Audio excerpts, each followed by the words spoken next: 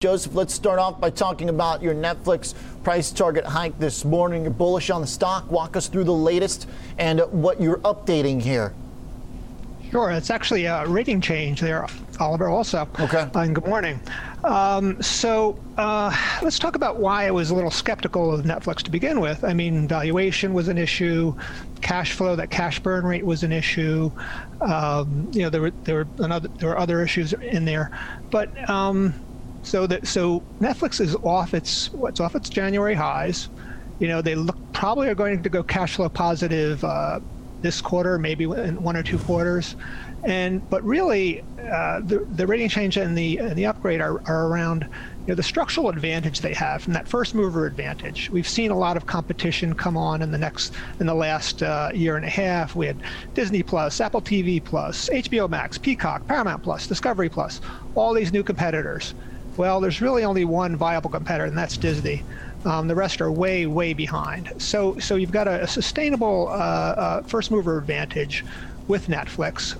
There are some issues around, is 2021 going to be as good a year as 2020? But I think long term, we're talking about a structural advantage here. So a structural advantage, and then it seems like also maybe a chart that's gone nowhere for several months, right? Netflix tried to break out and it failed. So relative to the rest of the market, it really hasn't done much since June. Correct. I mean, there's been, like I said, there's a lot of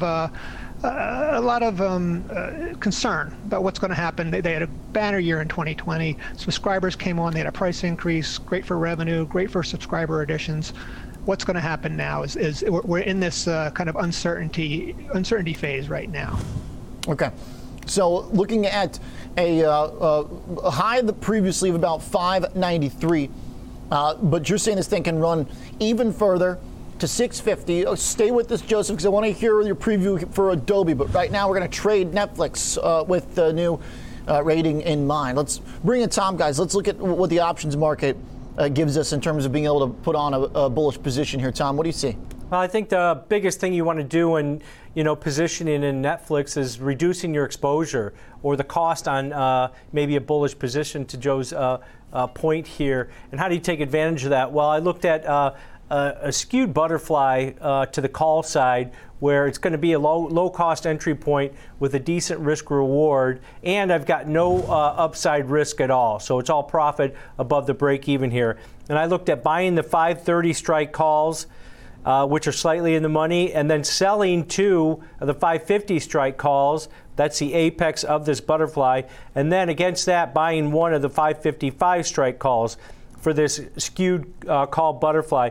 Pay roughly about a $7 debit on this. That's it. All the exposure that you have per spread is $7 or $700. Break even's about 537 to the upside, which is basically where the stock is currently over the next 24 days. So using the April cycle as a short-term play. They do have earnings on the 20th of April, so I kind of want to avoid that. But if you think that Netflix is going to run up into those earnings, this might be the way to play it because of that that break-even point only at the 537 level, and you're only risking $700 to maybe double your money here at the apex of this butterfly, which is at the 550 strike, with no risk to the upside. Okay, break even for this Netflix trade. Pretty close to where we are right now. So just looking for anything to the upside here, right now all the way up to $600 plus. Okay, Tom, you're going to trade Adobe for us, but I want to bring Joseph back in and let's talk about what to look for in the cloud staple that has also not exactly been the best performer here, Joseph. Adobe set highs back in September. Yeah, no, they got hit with the tech sell-off, as a lot of stocks did. What you've got with Adobe here, you got to think. We all know the PDF documents that we all know and love. Well, but the real heart of this business is digital media. It's the creation and management of digital content. And that's not really going away. There's a very strong secular trend in this market.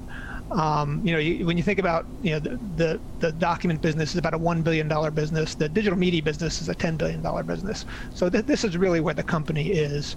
They have the tools that that digital creators need to make the content. They have the tools that marketers need to do their campaigns and to track that content.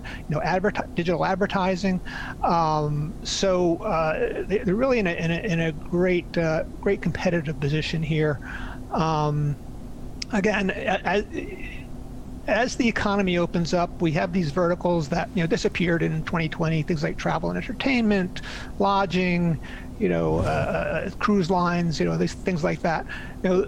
If those come back, that's a real positive for advertising, and digital advertising in particular.